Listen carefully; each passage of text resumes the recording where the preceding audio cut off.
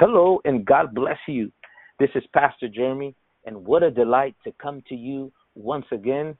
We're praying that you had a good weekend this Saturday and Sunday, and we are ready for a new week. Hallelujah.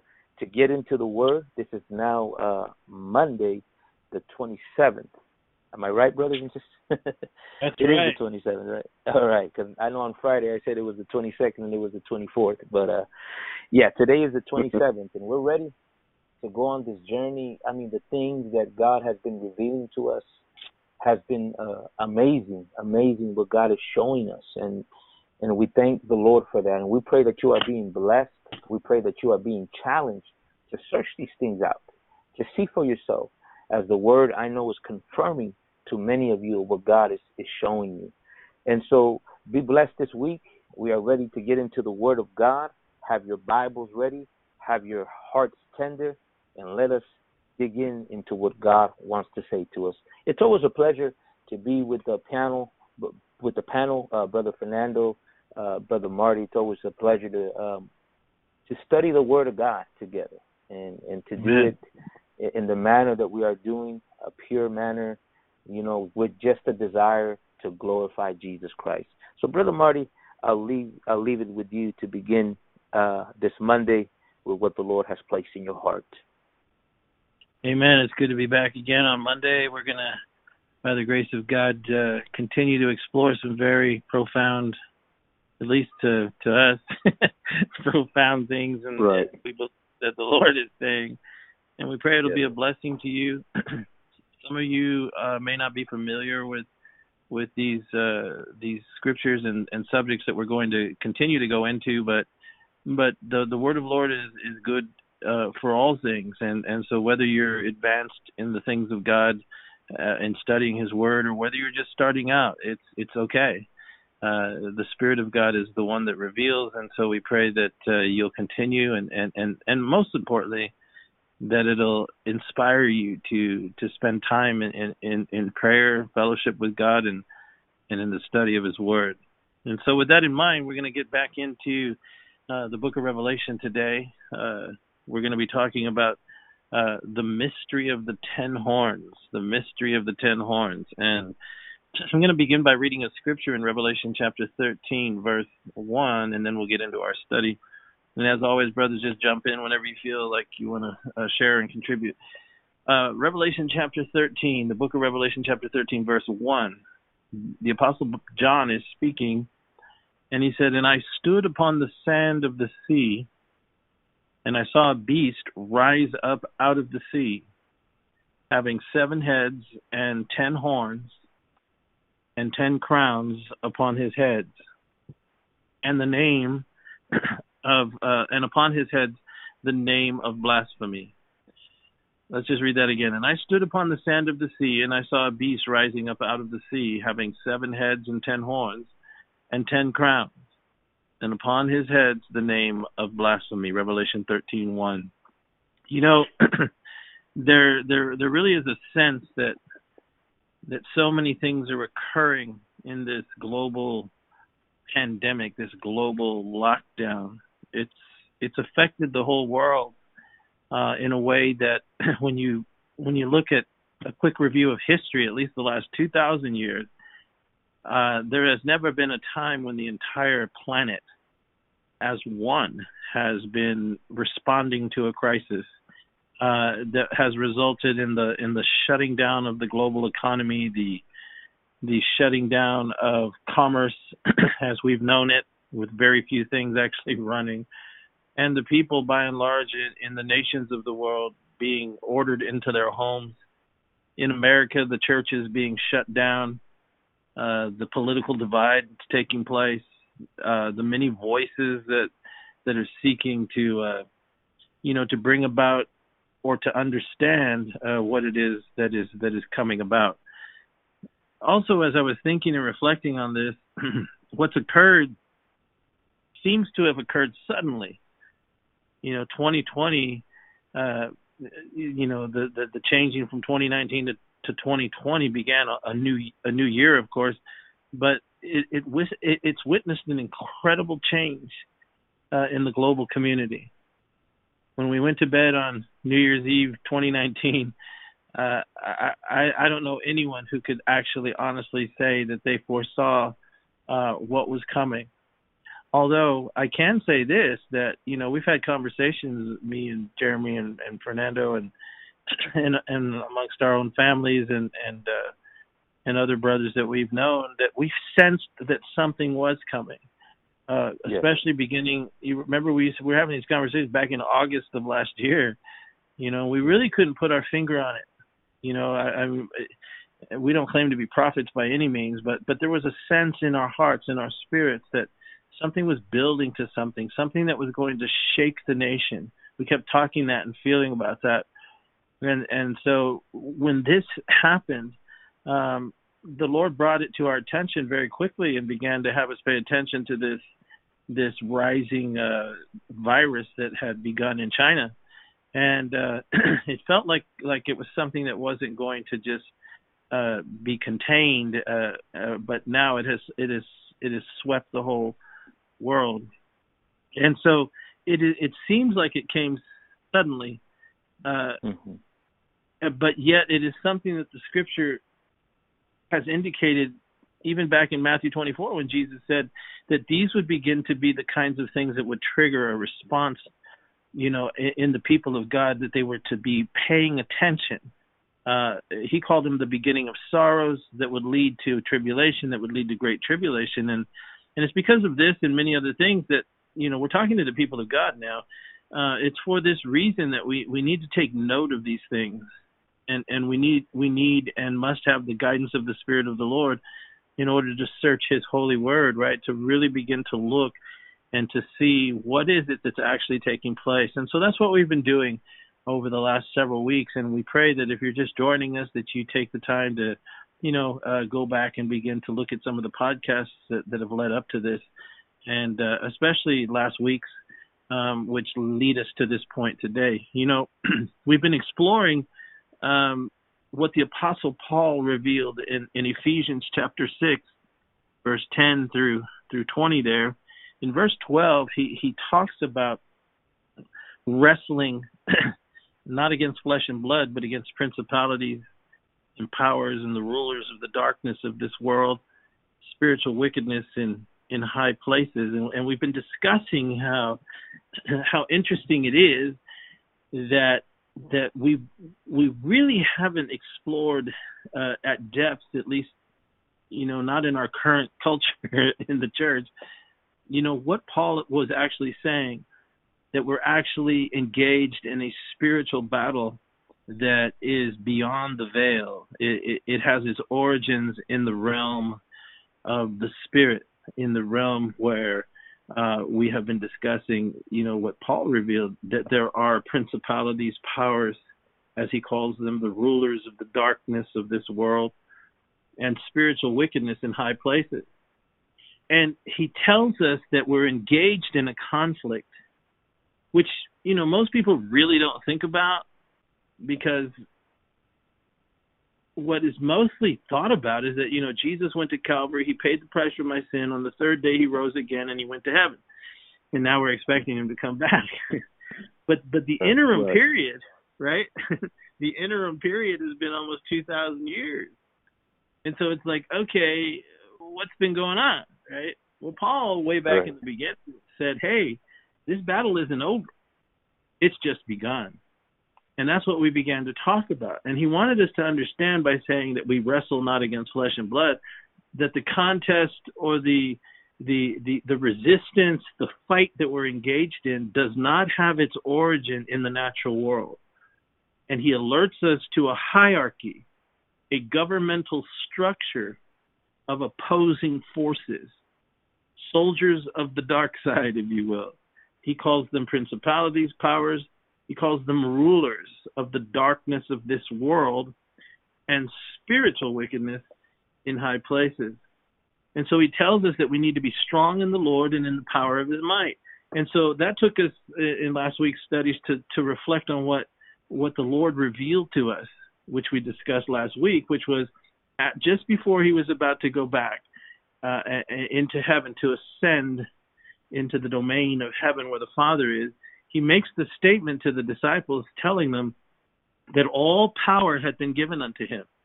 All power, all authority, all rule, all dominion, all jurisdictional power, which means in every corner of everywhere of every dimensional existence, wherever there is a domain or rule that has been created by God, it has all been transferred, the authority over it all, into the hands of the man, Christ Jesus, the Son of the living God. And in Matthew 28:18-20, that's what he said. And then he commissions his apostles, right? He says, now you go into all the nations, baptizing them, immersing them in the name and the authority of the Father, the Son, and the Holy Spirit, teaching them to observe whatever I have commanded you. And so we began to explore that and talk about the interesting way in which our task, our duty in the interim period, that is the time between his leaving and his returning, he gave us a task to accomplish in the earth. And he launched our mission by telling us that all power and authority is his, and we as his children and as his servants are commissioned to go into the entirety of the entire planet and declare that kingdom of God, that rule and that authority that the Lord possesses over all things. But remember, it's connected to what Paul said, because this is where some have gotten off and said, okay, so he wants us to institute the kingdom of heaven now, or the kingdom of God on the earth. That's not what he was talking about. What he was talking about, and Paul reveals it even deeper to us and enlightens us in what the Lord was saying to us, is that you're not going with the sword and with bombs and with planes or whatever, right, and to take over the kingdoms of the world. He said what you're wrestling against is not flesh and blood. In other words, the kingdom that will be established in the planet is directly connected to the commandments of the Lord being declared to principalities, powers, and the rulers of the darkness of this world. And so then that brought us last Friday, right, to the symbolism that we have revealed, in which John revealed to us the whole unfolding of the history of this conflict we're talking about in the heavens, all the way to the earth. And if you just look over there, brothers, in Revelation 12, verse 5, we're told in verse 5 of Revelation chapter 12 that she, let me just read this, and she brought forth a man-child, speaking of Israel, who was to rule all the nations with a rod of iron, and her child was caught up unto God into his throne. So the symbolism, and again, those of you who want to learn more about this, go back and listen to Friday's podcast. The symbolism here that John is giving just before he gets into Revelation 13, which is where we're headed, is the symbolism that he saw where he sees the man-child, speaking of the Lord Jesus, he's caught up into heaven. The declaration is that he's going to rule all the nations with a rod of iron, which we see fulfilled at the end of the book of Revelation when he returns upon the return of his second coming. That's when he's going to impose rule and bring absolute submission to the planet and bring down all wickedness and darkness, so forth and so on. But he says something really interesting. It's like he hits the pause button and he says, before that happens, though, he's caught up unto God into the heavens where God is, and he's seated at the right hand of the Father by his throne. And when we talked about that, we said that's interesting because verse 7 then says that when the Lord arrived in heaven and was seated at the right hand of God, it activated something. It activated a legal authority to impose the rule and the taking over of the purchased kingdom, purchased by the blood of the Lamb, purchased by his blood he shed on the cross, and declared to be so and acceptable to God by the resurrection from the dead on the third day. And so we're told that when the Lord ascends into heaven unto the throne of God, he arrives in heaven, he's seated at the right hand of God, and something's activated. And that's what we saw in verse 7, right? It says, and there was war in heaven. There was war in heaven. Michael and his angels fighting against the dragon, and the dragon fighting and his angels. So what we're told is in verse 5 is Jesus is caught up into heaven. His future mission is, when he returns, will be to rule the nations of the world with the imposition of a rod of iron. He's going to bring great correction to the planet. But then he puts the pause button and says, but before that, he's going to be caught up into heaven and seated at the right hand of God. And when that happens, verse 7 happens, Revelation 12, verse 7, where it says, now there's war in heaven. Michael and his angels fighting against the dragon, and the dragon is fighting with his angels against Michael's angels. There's a war between two opposing military type, forces in heaven. Mm-hmm. And what we pointed out was it's interesting that as soon as Jesus arrives, the war starts. And we talked about that last week, right? The war begins because all authority has been given unto Christ in every dimension. In every place that there is a throne, a dominion, a government structure, both visible and invisible, as it's revealed to us in Colossians chapter 1, verse 16 through 20, that there are multiple places of life and existence beyond the earth, beyond what we can see. There are places, and in Colossians chapter 1, verse 16 through 20, the Apostle Paul reveals that there are visible and invisible thrones. There are visible rulers and invisible rulers, dominions and principalities and powers and governments and structure. This is an incredible revelation that the Bible gives us, because it causes us, if we'll take the time to meditate on what it's actually saying, it enlarges our understanding of the scope, of the length and the breadth of the creation of God in all its magnificence, in all its uniform symmetry that was broken and thrown out of balance by that wicked one who was once called Lucifer, and who in his rebellion plunged the entirety of all creation into misery, destruction, and death. And the origination of that rebellion was in the ancient dateless past, quite possibly occurring from this planet, the planet Earth. It is one of the reasons why it appears the scripture is telling us that the whole of creation's struggle will culminate right here on the planet Earth. And so when Jesus ascends into heaven, what we're being told is that as soon as he's seated at the right hand of the Father, which is a judicial location, let me say that again, which is the place or the seat, right, where judgment and the will of God is executed. And Jesus, by right of sitting there, it is being announced to all creation that the King of Kings and the Lord of Lords is now seated.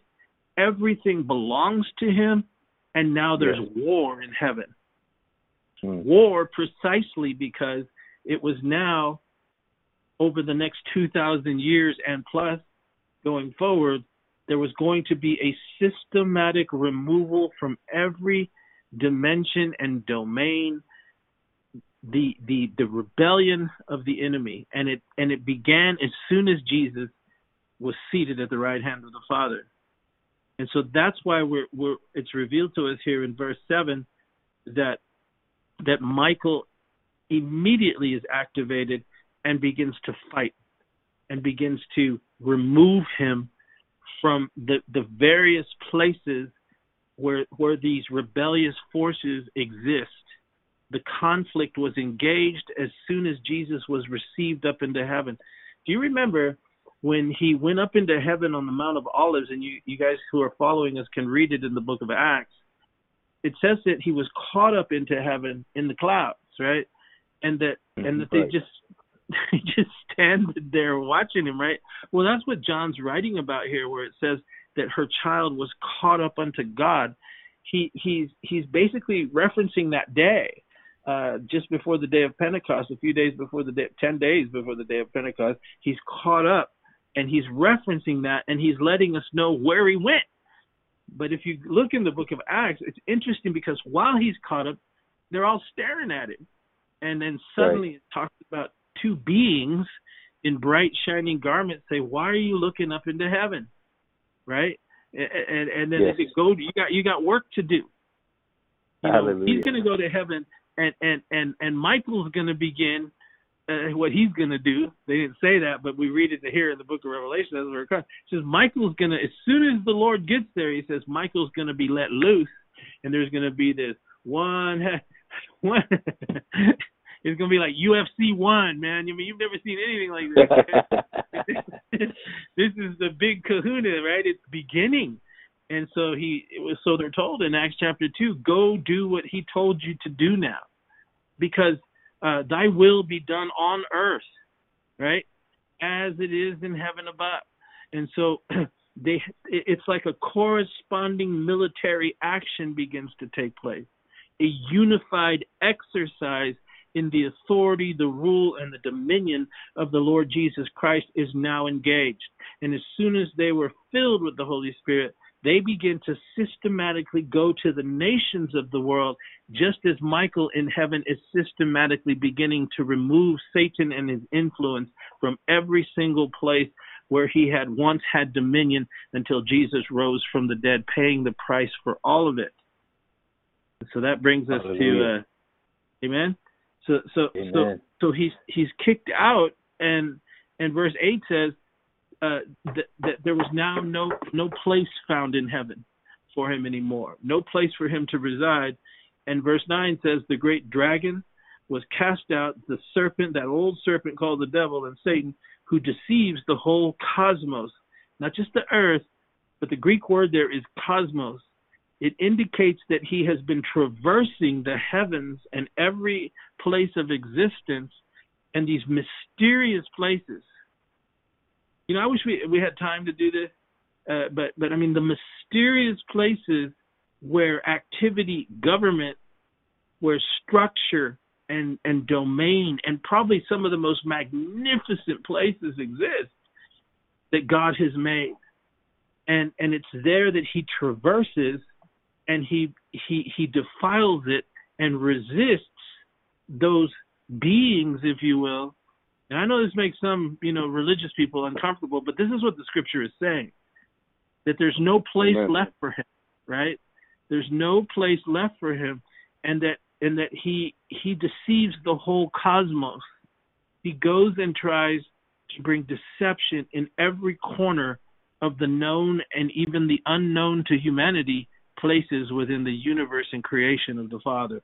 But because of what Jesus did, he's cast out, finally coming down into the domain of the earth, and his angels with him. See, John is now being fast forwarded into some future time where the expelling of all these demonic soldiers, if you will, these angelic foes, these beings of darkness that are engaged in an incredible battle beyond anything that we can imagine. The force of what Christ did on Calvary and rising from the dead was the force necessary to empower the heavenly host with the legal authority given to him by the Father God to expel these rebellious beings out of every single corner of everything, everywhere. And then John is being shown in this vision, it's going to culminate and come down to the planet Earth. And that's where we believe we are today. We believe that the past 2,000 years has been that exercising of heavenly rule and authority by Christ, and his soldiers, Michael and the angels, have been systematically removing this wicked one from every place we've been describing. And then he comes down, it says, to this earth, which is in that future generation. But John had it revealed to him 2,000 years ago, and we believe for many, many reasons, and we've described it at length in the last 5 podcasts, why we believe we've come to that time.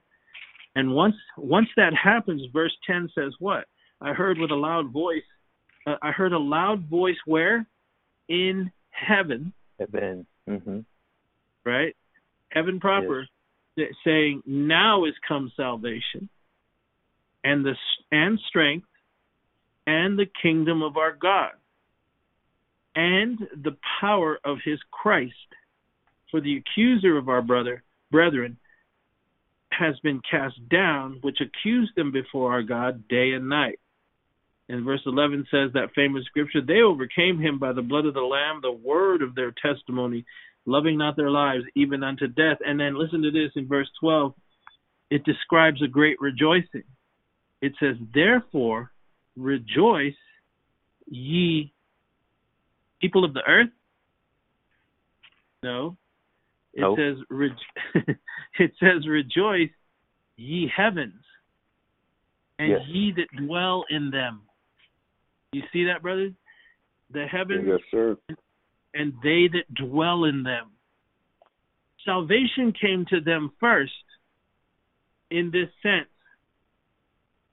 Salvation was one, the absolute, definite salvation was won and purchased on Calvary and declared to be infused with power and authority on the resurrection day. So it's an established fact, but the working out of complete salvation has been an ongoing systematic imposing of the perfect will of God and the authority of the power of his Christ. And so once we got to the place where the heavens have been exterminated, and that old devil, that old serpent, that old dragon has been cast out, the most interesting statement is made, rejoice, you heavens, and you that dwell in them. That's a hint and letting us know what the scripture is saying. Anybody want to comment on that? No, go ahead, brother. All right. No, well, I'll say this because you're spot on. The Bible seems, again, to be taking our attention to places beyond the material world. Okay, yes, and that's something that the believer and the listener has to, I guess, kind of reason within themselves, right? There's more to just this physical world that meets the eye. Yes. I mean, we've taken you from Hebrews to Ephesians, Colossians, Genesis, and so forth and so on, to the book of Revelation, from Genesis to Revelation, Ezekiel, Isaiah. And the Bible, again, wants to let us know that what sin, the effect of sin, was so far-reaching. It just didn't affect mankind. It affected the heavenlies. And this is what the book of Revelation is talking about here. So this is Bible we're talking about.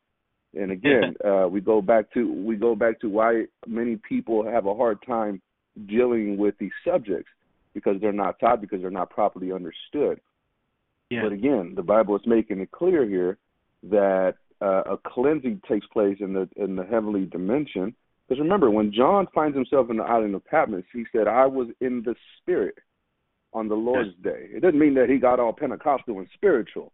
It literally means that he, right? It literally means a door was open where he was, in essence, taken into another dimension, the dimension of eternity, where he was able to see the beginning and the end, and begin to describe it to us as he saw it in the dimension of eternity, as it would transpire on earth. Yes. Okay, so you have to understand how John is viewing things. He is viewing things in the dimension of eternity, and he is seeing them transpire on the earth. So he has the ability, in a sense, to see into the spirit realm, but also see the material world. Right? Yes. He's seeing two dimensions here. right? That where things have already taken place and where things are yet to take place here on earth.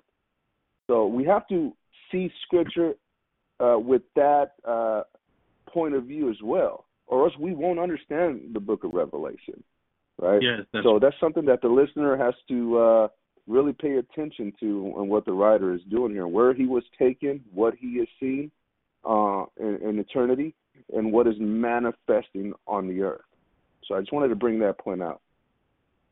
Yeah, and that's really good, because that's exactly what we're really doing here is just simply commenting on the Scripture as it's written, but right, but also trying to dig in by the grace of the Holy Spirit, that we might understand who Jesus Christ really is. You know, yes. Such a great disservice has been done over the last 30 years across the landscape of the Christian West, to where the Lord himself has been so diminished to becoming nothing more than a means to improve your own temporary life here in this planet. It's as if they equate the cross with a better bank account, and you can drive a nicer car, or all that stuff, man, that doesn't mean anything. That he has been so diminished that when you talk about him now, people don't even know who he is. And how John, remember, the book of Revelation isn't the revelation of John, it's the revelation of Jesus Christ. That's what it says. Yes, the book of Revelation of Jesus Christ. So really what it's saying is, this is a book that unfolds his magnificence, his majesty, his authority, and we better understand it. Because even John, who walked with him for 3.5 years, who felt so overwhelmed by the magnificence of who he was when he came the first time, as we see it in the Passover. Remember the last Passover Jesus had with his disciples. John loves the Lord so much he's resting his head on his shoulder, on his bosom there. He was that intimate with him in the purest sense of love for his master. But when he sees him in the book of Revelation chapter 1, he falls at his feet as dead, because when he sees him in his fullness and his glory, he said, man, his eyes, they were like a flame of fire. He said, out of his mouth, symbolic, of course, goes a sharp 2-edged sword, that speaking of his word. His feet are like fine burnished brass. I mean, he's the Lord of glory. And even Jesus' testimony to the disciple that he loved in Revelation chapter 1 is, I am the Alpha and the Omega. I'm the beginning and the end. I was he that liveth, was dead, and I'm alive forevermore. And I have the keys of death and of hell. He's speaking authoritatively. He is God. He is man. He is the Son of the living God. And so this is what we're seeing here. When the statement is made in Revelation chapter 12, verse 10, that now salvation is come, that flies in the face of all established church doctrine, because people view the salvation of the Lord as simply one act, which was Calvary. And in a sense, that's true, in the sense that it was purchased there, and then the resurrection was the indicator that the price that was paid on the cross was accepted, validated, and the prize, if you will, was won back. The redemption occurred, and he ever liveth now to implement his will.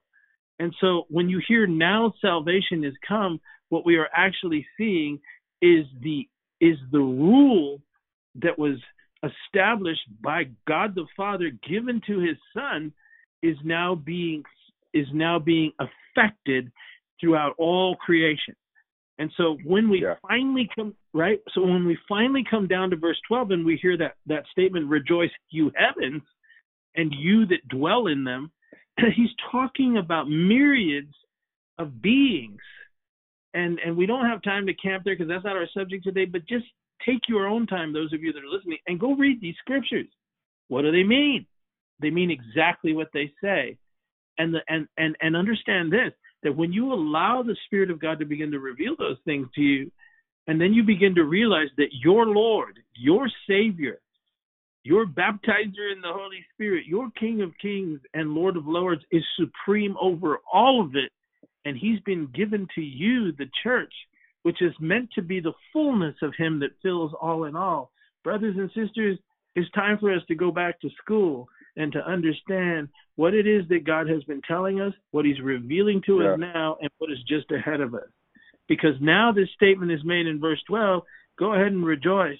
Salvation has come to all those places we've been describing, but then he says, but woe to the inhabitants of the earth. And what he's literally saying there, notice he didn't say, rejoice ye in the heavens and you on the earth, right? He said, the job's been done, right? Are you going to say something? No, we're saying amen. Go ahead, okay. Yeah. So and not just that, Brother Marty, there's a transition going on here. It means that in the heavenlies, sin has been dealt with, right? And now the Satan or the devil has no access to heaven or eternity, and now he is being restricted now to time. That's why it says he knows that he has but a short time. So now there's a warning to the inhabitants of the earth. It's like the Lord is saying, listen, he has no more places found in the heavenlies for him, right?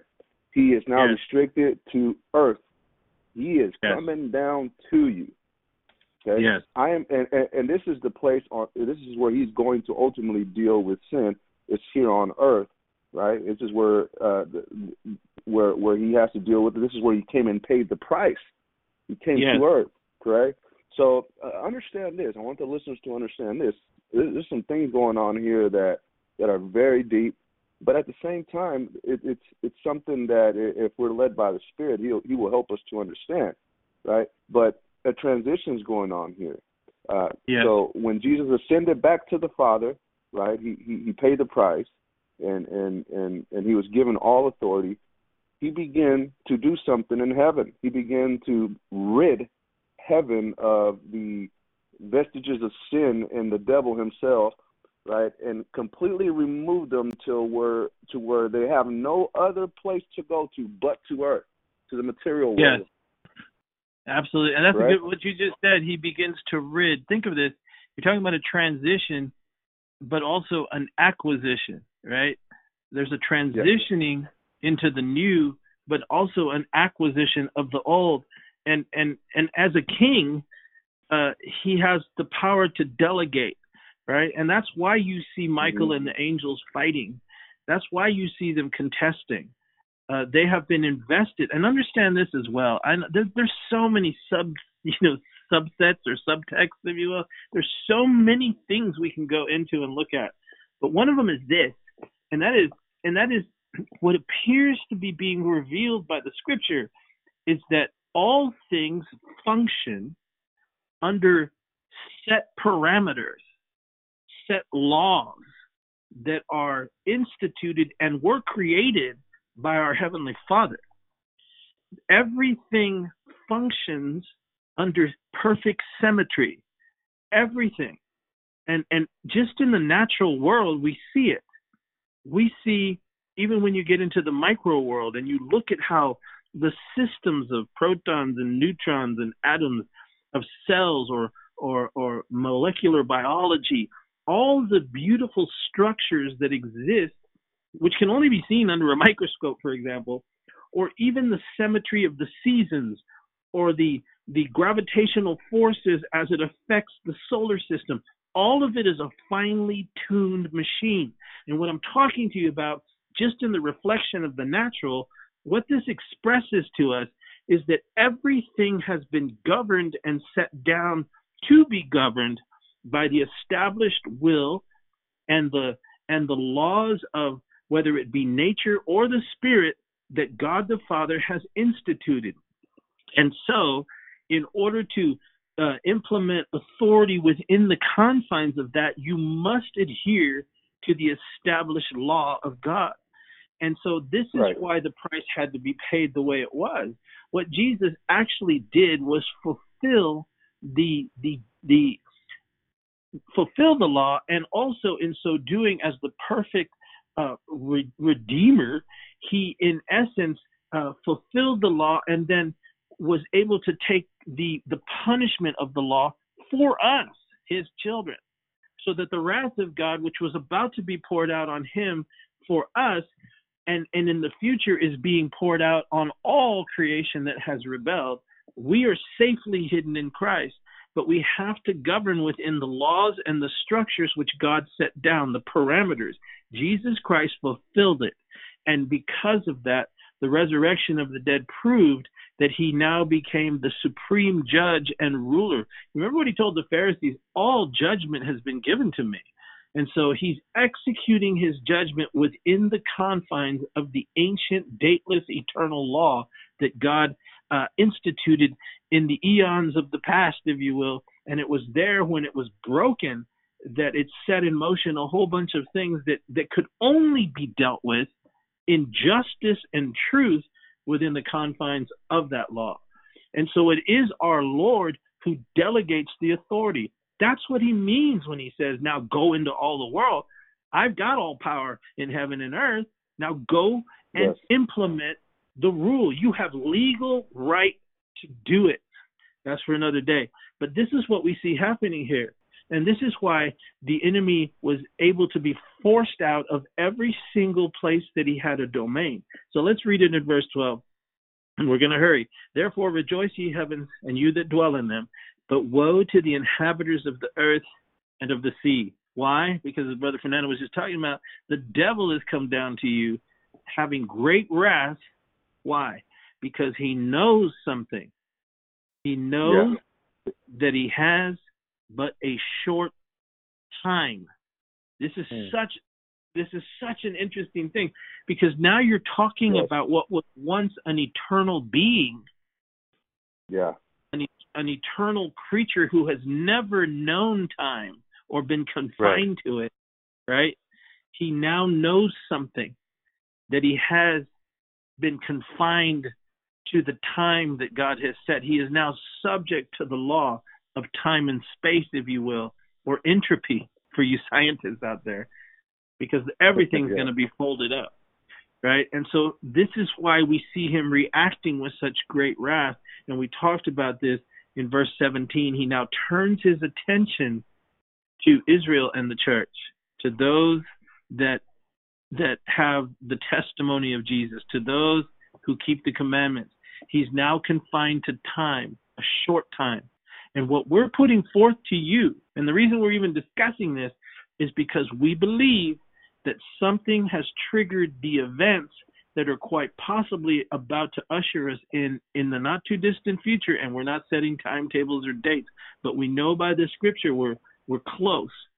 And whether it's 5 years, 10 years, or whether it's next week, we don't know. But what we do know is that the scripture seems to be implying to us, based on all the things that we've learned over these last 30-something years, man, it seems like we've come to the very edge of these things. And with that in mind, then we need to begin to pay attention to other things so as to verify the time that we're living in. And we believe that's the time. We believe the enemy indeed has now come to the earth. And we believe, and you go back and listen to our podcast, the last several podcasts, and we went in at length in there and laid out a bunch of things, identifying the prophetic markers that are to allow us to know. Remember, one of the most difficult things about sharing what we're sharing right now is the temptation to simply put information out there for the sake of putting information out there.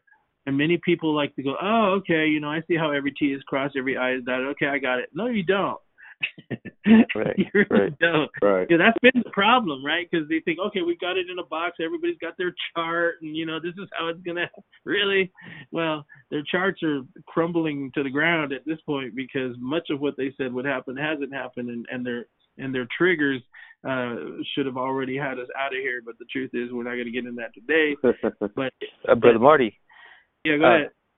Can I remind the listeners to something you brought up last week when we read the scripture, brother, where it says, "For the devil has come down unto you, having great wrath, because he know it." And last year we all discussed how the Lord, something was revealed to Satan, to the devil. Yes. Right, and what was revealed to him. Verse 13, right? Verse 12, where he know it, right? Where he says that he know it. And then But look at verse 13. Read that. And when the dragon saw, that he was cast unto the earth, he persecuted the women which brought forth the man child. Yeah. And go ahead. What I wanted to bring out is it's possibly that God had a conversation with the devil. And I thought about remember when Judas, when the devil entered him, right? And then Jesus told him, whatever you have to do it now. That's really good, brother. Yeah, I like that. Right? So there's something there, so what did Judas do? He immediately went to do that's good. what he had to do. And so yes, and we see a similarity there, right? Yeah, and what did it trigger, right? It triggered instantly the historical narrative, right? Yeah, he exits, he goes, and what he joins forces with a corrupt religious establishment, which is a foreshadow of the false prophet of Revelation 13:11, and he enacts powers that will lead to the Roman government, right? Which are the ones that have the authority to crucify him. So you have a coming together of a global government and a corrupt religious establishment led by Judas, who was possessed by the devil. You're absolutely right. And it happens quickly. With what the you amount do, of speed. Right? What you do, go do it quickly, right? And if there's any comfort in what we're talking about, it's just that. The intensity of the battle in the future is going to be confined to 42 months. That's what the book of Revelation says. A time's time and half a time. 42 months is apportioned for the final conflict to come to a close. And so that's where we believe we are. We believe we quite possibly have entered this event. And we're putting this forward as simply a hypothesis. We're not saying it's got to be this way, but it's interesting. It's something to pay attention to. Yeah. The fact that we are under a global crisis, the fact that the whole world is under lockdown and a new paradigm is emerging, a new reality, a new sense of the collective, and a desire of people to have this thing fixed at any cost.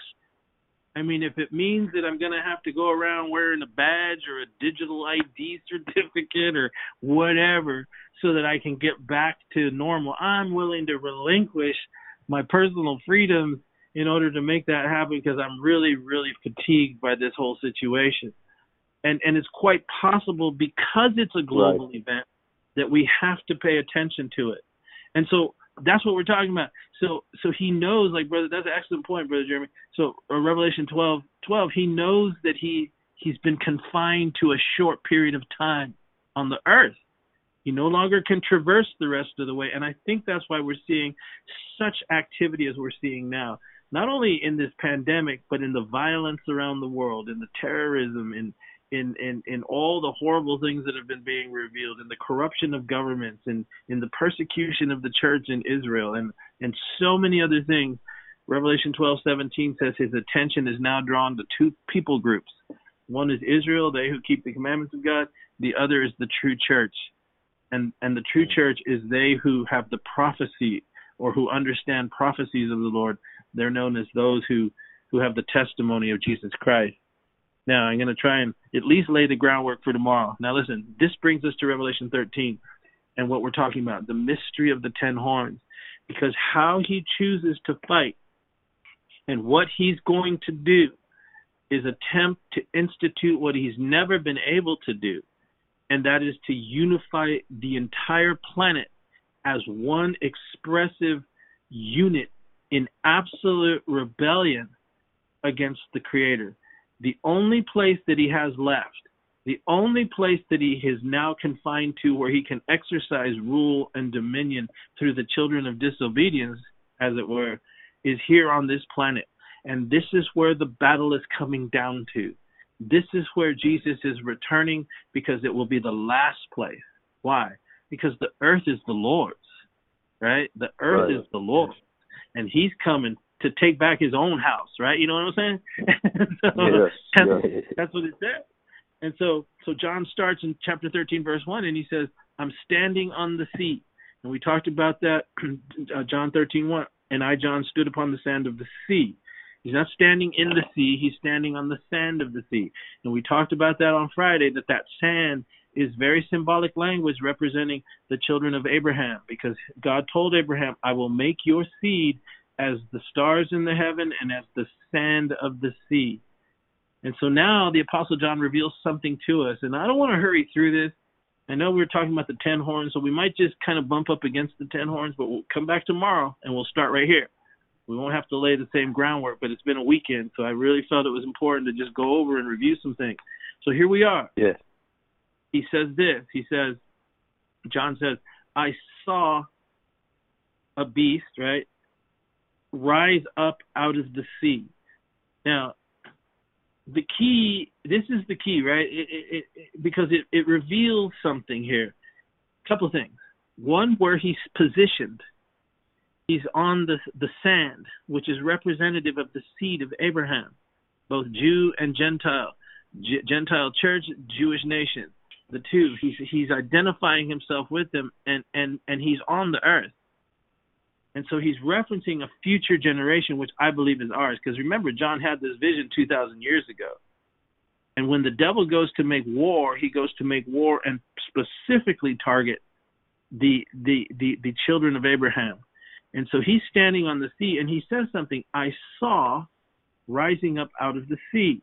This is key because it reveals that the end-time church will be marked by those who witness the beast rise up out of the sea. He's literally revealing to us that there will be a church and there will be an Israel that will begin to see this beast. It's a system rising up out of the sea. And notice the terminology here, brothers. It doesn't say that he sees a beast rising up out of the sea. He says, I see a beast rise up. Why is that important? Because the truth of the matter is, as he goes on to describe what he looks like, what does he look like? He has 7 heads, 10 horns, upon his horns 10 crowns, and upon his head the name of blasphemy. So he describes this beast, but he identifies it, and I don't have time to walk everybody through this. All y'all have to go study your Bible, but we'll give you the scripture references and you can begin to dig into them. He sees a beast rise up, not rising up, but rise up, which implies that it's already a fully developed system. It's not something that's a gradual rising up. It's a manifestation of it. Do you understand what I'm saying? That's good. Yeah. It's a manifestation of it. So it's a time marker. It's meant to be an indicator to those who are in the church in Israel. It is meant to be an indicator to God's children that the generation that would see it rise up is the generation that would be alive when the system and the working of Satan through the ages is now complete. And it's been an unfolding attempt by Satan himself to bring this about throughout the entirety of human history. He begins to unfold the final resistance, and how he describes it is a beast, a venomous, wild thing, and it begins to rise up out of the sea.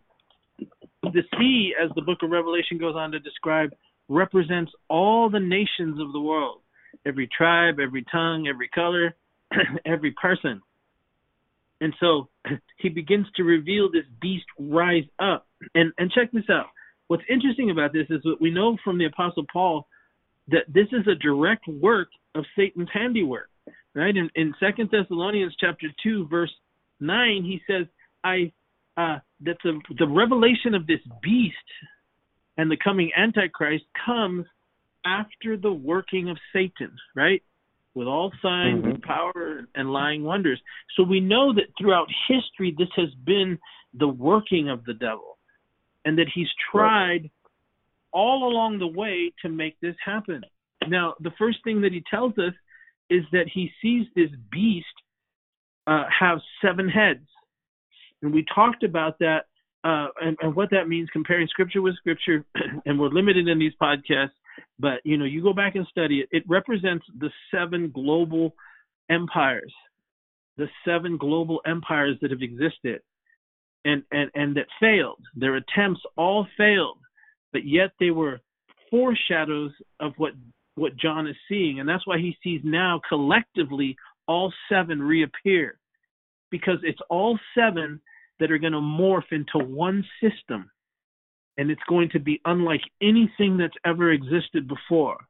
It's going to have the power to completely and totally enslave the whole of humanity.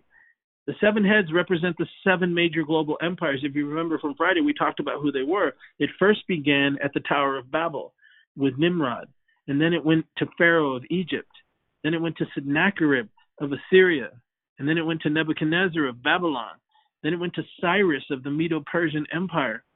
And then it went to Alexander the Great of the Grecian Empire. And finally, the cult of the Caesars of the Roman Empire. All 7 of these global heads, 7 mountains, as the Bible describes them, 7 powers that have sought to fill the earth with their influence. Each and every one of them by themselves made a good run at it, but they failed. They failed, and so they rise at the end as one collective unit. But then the Apostle John, he draws our attention to where we've come today, which is the 10 horns. He says, I see 10 horns on these 7 heads and 10 crowns. Remember, in order to understand what these things mean, we need to look at Scripture and compare Scripture with Scripture. So turn over, would you, Brother Jeremy, to Revelation 17? Because John tells us exactly what these 10 horns are. In Revelation 17, are you there? Yes, I am. Could you read us verse 12? 12, okay. And the 10 horns which thou sawest are 10 kings, which have received no kingdom as yet, but received So first of all, what we're being told, right, is what symbolically John saw as 10 horns are now being identified by the angel explaining it to him. They are 10 distinct kings. Isn't that right? Can you read that again? As the 10 horns which thou sawest are 10 kings, which have received no kingdom as yet, but receive power as kings 1 hour with the beast. And these all have what? Yes, keep going. One mind.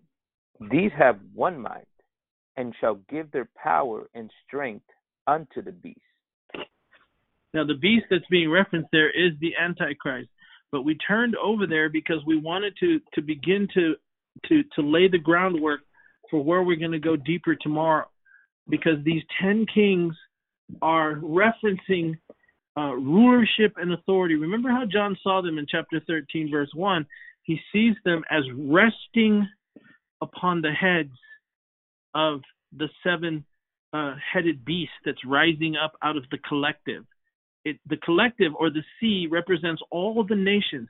And it's indicating to us, what's being revealed to us, is that a future generation, when John was writing it, which we believe is ours, would begin to express from the very innermost part of their being, collective humanity, aside from the church in Israel, will begin to clamor and desire a manifestation of a global system. They're going to want to be one. Well, you say, what's wrong with that, Brother Marty?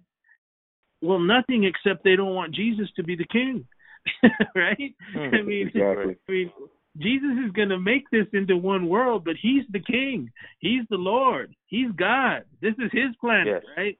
But what we're seeing and what John is saying is that the working of Satan has produced such a corrupt humanity that what they're going to clamor for is a system that overtakes the whole world and makes the human population one single unit, only without God and without his Christ. This is why this battle will be ensued. The difference of what he sees here as to what has happened before in the 7-headed beast, which represents the 7 global empires, is that when John sees it, he now sees it having 10 horns. And when we looked, and 10 crowns on their head. And when we look at Revelation 17, which you just read, Brother Jeremy, what we see is further information given to us, 17:12, what the 10 horns really are. They are 10 kings. And when John sees them in 17, he's told, but they don't have a kingdom yet. They are coming well in the future. And remember, he wrote that 2,000 years ago. We believe we're entering that time now. What seems to be happening here, because remember this, and I'm just going to throw this out there. The Bible reveals to us in the book of Daniel that every one of these global empires had a prince or a ruler over the geographic territory on the earth where these global empires emerged. But they were all single attempts by each generation to implement global rule. And so they were unsuccessful and limited in how they could exercise or influence the nations of the world to come under the domain of these demonic systems. But in the end, it's as if a strategy is being implemented by the powers of darkness, Satan himself, to coalesce all 7 of those global empires into one beast system. Only this time, it will further be energized by what is known as the 10 horns or the 10 kings. Tomorrow, what we're going to get into from this point is something marvelous. Because when these kings appear, one, we're going to lay the case to you and show you that these are not earthly kings. These are the generals of the satanic army. And they will be allowed to give expression and add their influence and their power to a single genetically altered human being known as the Antichrist.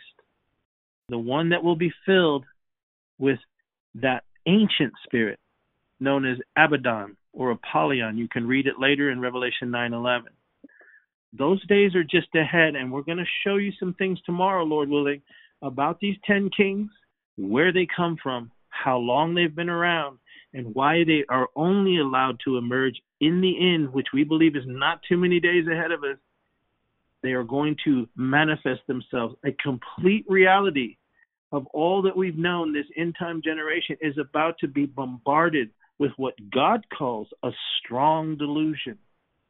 Something incredibly profound is coming, and the blurring between the veil and the natural world is about to be removed, and something extraordinary is going to take place. And it's quite possible that this global pandemic, this global lockdown, which has united the world in one cause, is now just the beginning foray, if you will, the opening shot in what is going to unfold into the greatest battle we've ever seen.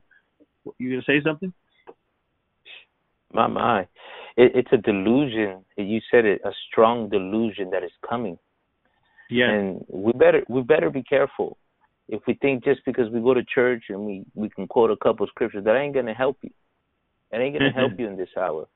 You know, you need to know the meat of the word to know what you're confronting in this hour. Yes. Because many shall be deceived, even many of the elect. If it will be deceived, possible, right? If it were possible, yes. Which means what you just said, Brother Jeremy, is so right on. Because I'm going to tell you guys something, and I know you know this and sense this as well. As we go forward, Jesus revealed that it would be at such a time that because iniquity is abounding, the love of many is going to wax cold. And he talked about even people within the circle of our community turning on us, turning against us. Brother against brother, daughter against daughter, right? Mother, fathers and children against parents. Yeah, we've already seen these kinds of things, like in Nazi Germany, man, when those Hitler youth were turning on their parents if they weren't saluting Hitler at the dinner table, right? I mean, or going to communist China, right? I mean, they report each other and they have, social credit scores and all kinds of crazy that we've already seen the spirit of it at work. But Jesus says it's going to get so crazy that even your most, what you might have thought was your brother in the Lord is going to turn on you, because he never was really a brother.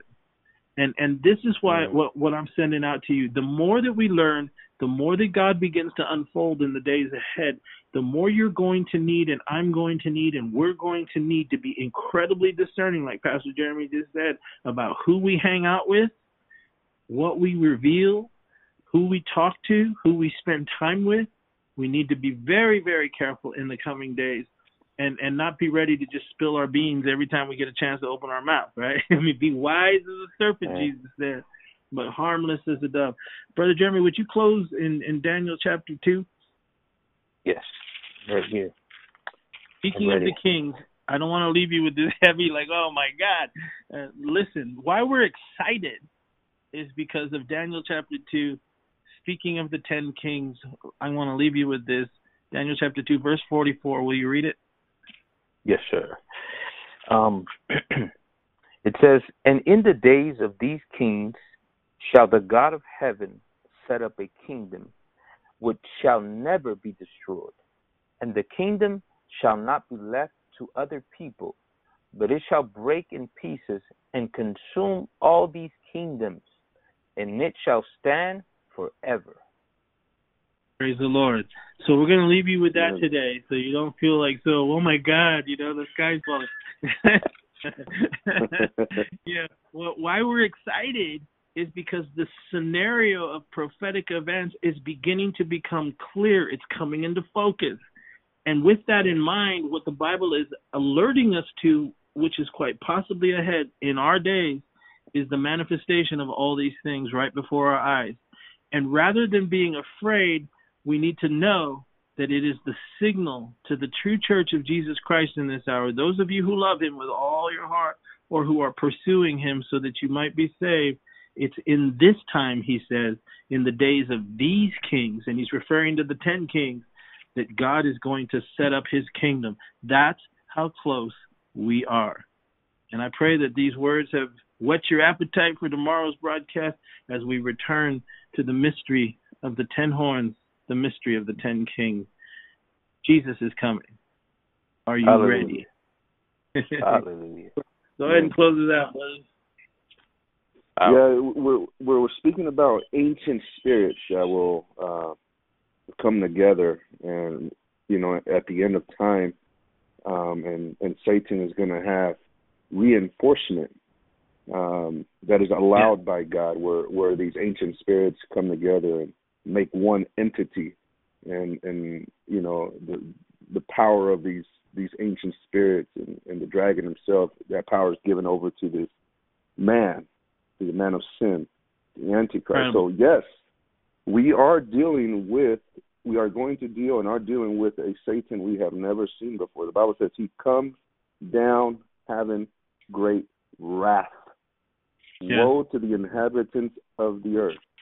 What is being produced here? I could speak about America. What is being produced in the liberal agenda? Let's talk about that for a moment. It is an anger and a wrath towards Christians and Jews alike. Okay, right now we have a man that has some of the values we Christians have, but what happens when he is removed? What's coming our way? That we consider these things. Times are changing. Amen. Yes, so yeah, and there's only one thing these powers of darkness are subject to, and that is the name of Jesus, the person of Jesus Christ. You remember, and we spoke about this, Brother Marty, and you brought it out some time ago, when Jesus came down from the Mount of Transfiguration, what was waiting at the base of the mountain was a demon-possessed child. And his disciples couldn't cast out the devil. And when Jesus came down, he said these words. He said, this kind of spirit, right, that you're dealing with doesn't come out unless without prayer or fasting. Right. And what's so incredible when he said this kind, what he was really saying is, you're dealing with a spirit here, an ancient spirit that you have not warred against, that you have not seen. It's something that's much stronger. It's a force that's much stronger that you're dealing with. You have to bring that child to me. Only I can deal with this situation.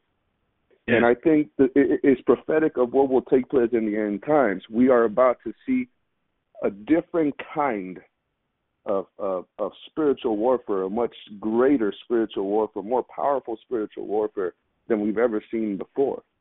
And that's why we need to walk closer with Jesus. And I think this is why this pandemic has come, is so that we can reinforce ourselves and put on the armor of God, right? And for we wrestle not against flesh and blood, but against powers, principalities, spiritual wickedness in high places, the rulers of darkness of this world. This is why we are coming to you with these podcasts. And this is what we're telling you. Begin to prepare yourself. Put on the armor of God, all right? Put on Jesus, amen? And he has the authority. He has the authority. Yes, these are exciting times, because what all this means, like you said, Brother Marty, is that Jesus is coming. And that is something that we should be excited about. Not afraid, but excited about, amen? Because the enemy of our souls, he is already defeated by the blood of the Lamb. Amen. Amen. Hallelujah. Praise the Lord. We pray that you have been blessed. And, you know, Hebrews, I want to leave you with this before I let you go. It's in Hebrews chapter 12, verse 25. See that you refuse not him that speaketh. For if they escape not who refused him, speaking about Exodus 19, when he appeared and the earth trembled, the mountain trembled, the people trembled, which he says, for if they escape not who refused him that spake on earth, much more shall not we escape if we turn away from him that speaketh from heaven, whose voice then shook the earth. But now he has promised, saying, yet once more I shall not only shake the earth, but also heaven. There's a shaking going on right now. God is speaking. God is speaking. And as a matter of fact, he says, and when you read it, if you get a chance, in Exodus 19, he says, I caused these things to happen to prove thee, and that you would fear me. And that you would fear me. He says, and that this fear may be before your faces, that ye sin not. So God is speaking. He's proving his people. And if this causes you to get a little, that's fine. That's good. That's good. It should make us tremble. This should make us ask ourselves, what are we standing on? Are you building your house upon the rock in this hour? Because if you're not, it shall fall. It shall fall. God has given us a window of mercy, of grace to you that are listening, to me, to make sure to inspect our foundations. Make sure there's no leaks, no holes in there, because there is a storm coming. There is a rain coming. There is a wind coming. And only those that have built, that's what Jesus said, if you build your house upon a rock, it shall not fall. But if you build it upon the sand, it shall fall. So, brothers, let us take heed to what the Lord is saying.